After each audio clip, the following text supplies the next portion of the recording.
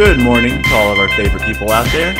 And by favorite people, we mean you, our listeners. Without you, I would be working a dull, ordinary job, and Eric would be one of those old guys you see on the corner holding a cardboard sign that says, "Now wait just a damn minute." What's the problem? That is not part of our introduction, and you know it. I was just improvising. Not like that, you're not. We're starting over. Oh, come on. Really? Now do it right.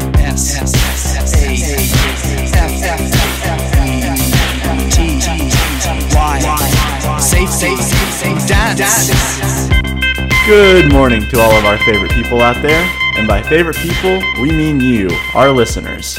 Without you, Eric and I would both be bitterly unemployed, forced to scavenge through fast food restaurant dumpsters for our next meals. What the hell has gotten into you? Don't make me start the music over again. Okay, fine. Just trying to liven things up around here a little. Clearly, livening things up is not your strong suit. Now get on with your part. You remind me of one of those old guys sitting in the balcony of the Muppet Show. I was one of those old guys sitting in the balcony of the Muppet Show. I am not surprised, and I doubt our listeners are either.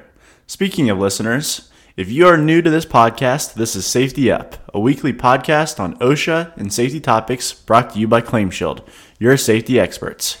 My name is Gavin, my grumpy co-host is Eric, and each week we look through all the questions and comments sent to us by our audience, and we pick one to handle as the next week's safety topic. Yeah, and if we do select your question for one of our podcasts, we keep your identity completely anonymous by changing your name to John or Jane Smith, your company name to Acme Enterprises, and your town to Podunk, Nebraska. That way you can ask your question in complete confidence that your boss will not hear it and come looking for you. Now, before I get any grumpier, what is this week's question? Well, no one wants that, so here we go. Dear Eric and Gavin, I love your show and I listen every week. Keep up the great work. Here's my dilemma. The construction company I work for ran into some unexpected problems on a job site, and long story short, we're going to have to bring in a couple of large cranes to solve these problems. The project manager was talking about renting them, but no one in this company has any experience operating a crane. What options do we have, and what advice would you offer to employees who have never worked on a job with cranes before? Thanks in advance for your help. John Smith, Podunk, Nebraska. Wow, okay. So let's start with the basics. First, only highly trained and certified employees may operate a crane. Cranes are extremely complex pieces of equipment that require specialized knowledge and training to operate safely, and they would be extremely dangerous in the hands of an untrained employee. So if none of your people have that training, renting a couple of cranes and putting a random person at the controls is just asking for major trouble, both safety-wise and legally. To be blunt, it's not even a realistic option for you. Your best bet is to hire a contractor to perform all the crane work on your job site and just let them deal with it. The same applies to rigging and signaling.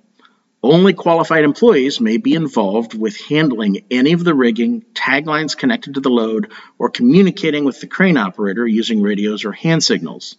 In short, if none of your employees have had any of the training I've mentioned, they can't have anything whatsoever to do with crane operations on that site. Now, all that having been said, let me provide some basic safety guidelines for your employees to observe while they are on the site while the crane is present. First and foremost, proper PPE is necessary. When working near cranes, hard hats and high visibility clothing are required items. Almost half of all injuries and fatalities related to cranes are a result of impact with equipment or elevated loads or falling objects. So make sure your employees are as visible as possible to both the crane operator and the signal person, and that they are protected from falling objects. Speaking of falling objects, your employees should absolutely under no circumstances walk under a raised load or the boom of the crane. In fact, these areas should be completely blocked off with barricades, fencing, traffic cones, or caution tape to warn people of the hazard and prevent their entry into that area. If you subcontract to a reputable crane company, they should take care of all of this for you. but is something your employees should watch for. Is this training you are qualified to provide? I can't train or certify a crane operator, but I can qualify employees as riggers and or signal persons. I thought you could train employees on heavy equipment. I can train employees on most heavy equipment, forklifts, backhoes, bucket lifts, aerial lifts, that kind of thing. But cranes are unique. They present unique hazards and require unique training, and that is simply above my pay grade. I think we both know the odds of you getting a pay raise anytime soon. Keep it up, wise guy. Okay. You want me to bring the episode to a close, or do you want the honors? I'll do it. That way I don't have to start the music over again. Thank you to all of our listeners for their continued support, comments, and questions. Please keep them coming. You may contact us with your safety questions or comments. Using our email address, safetyup@claimshieldpro.com, our Twitter account @ClaimShield, our Facebook account, facebook.com/ClaimShieldPro, or our new Instagram account, ClaimShieldPro. You never know if your submission will get selected for one of our safety topics. Until next week, everyone please stay safe.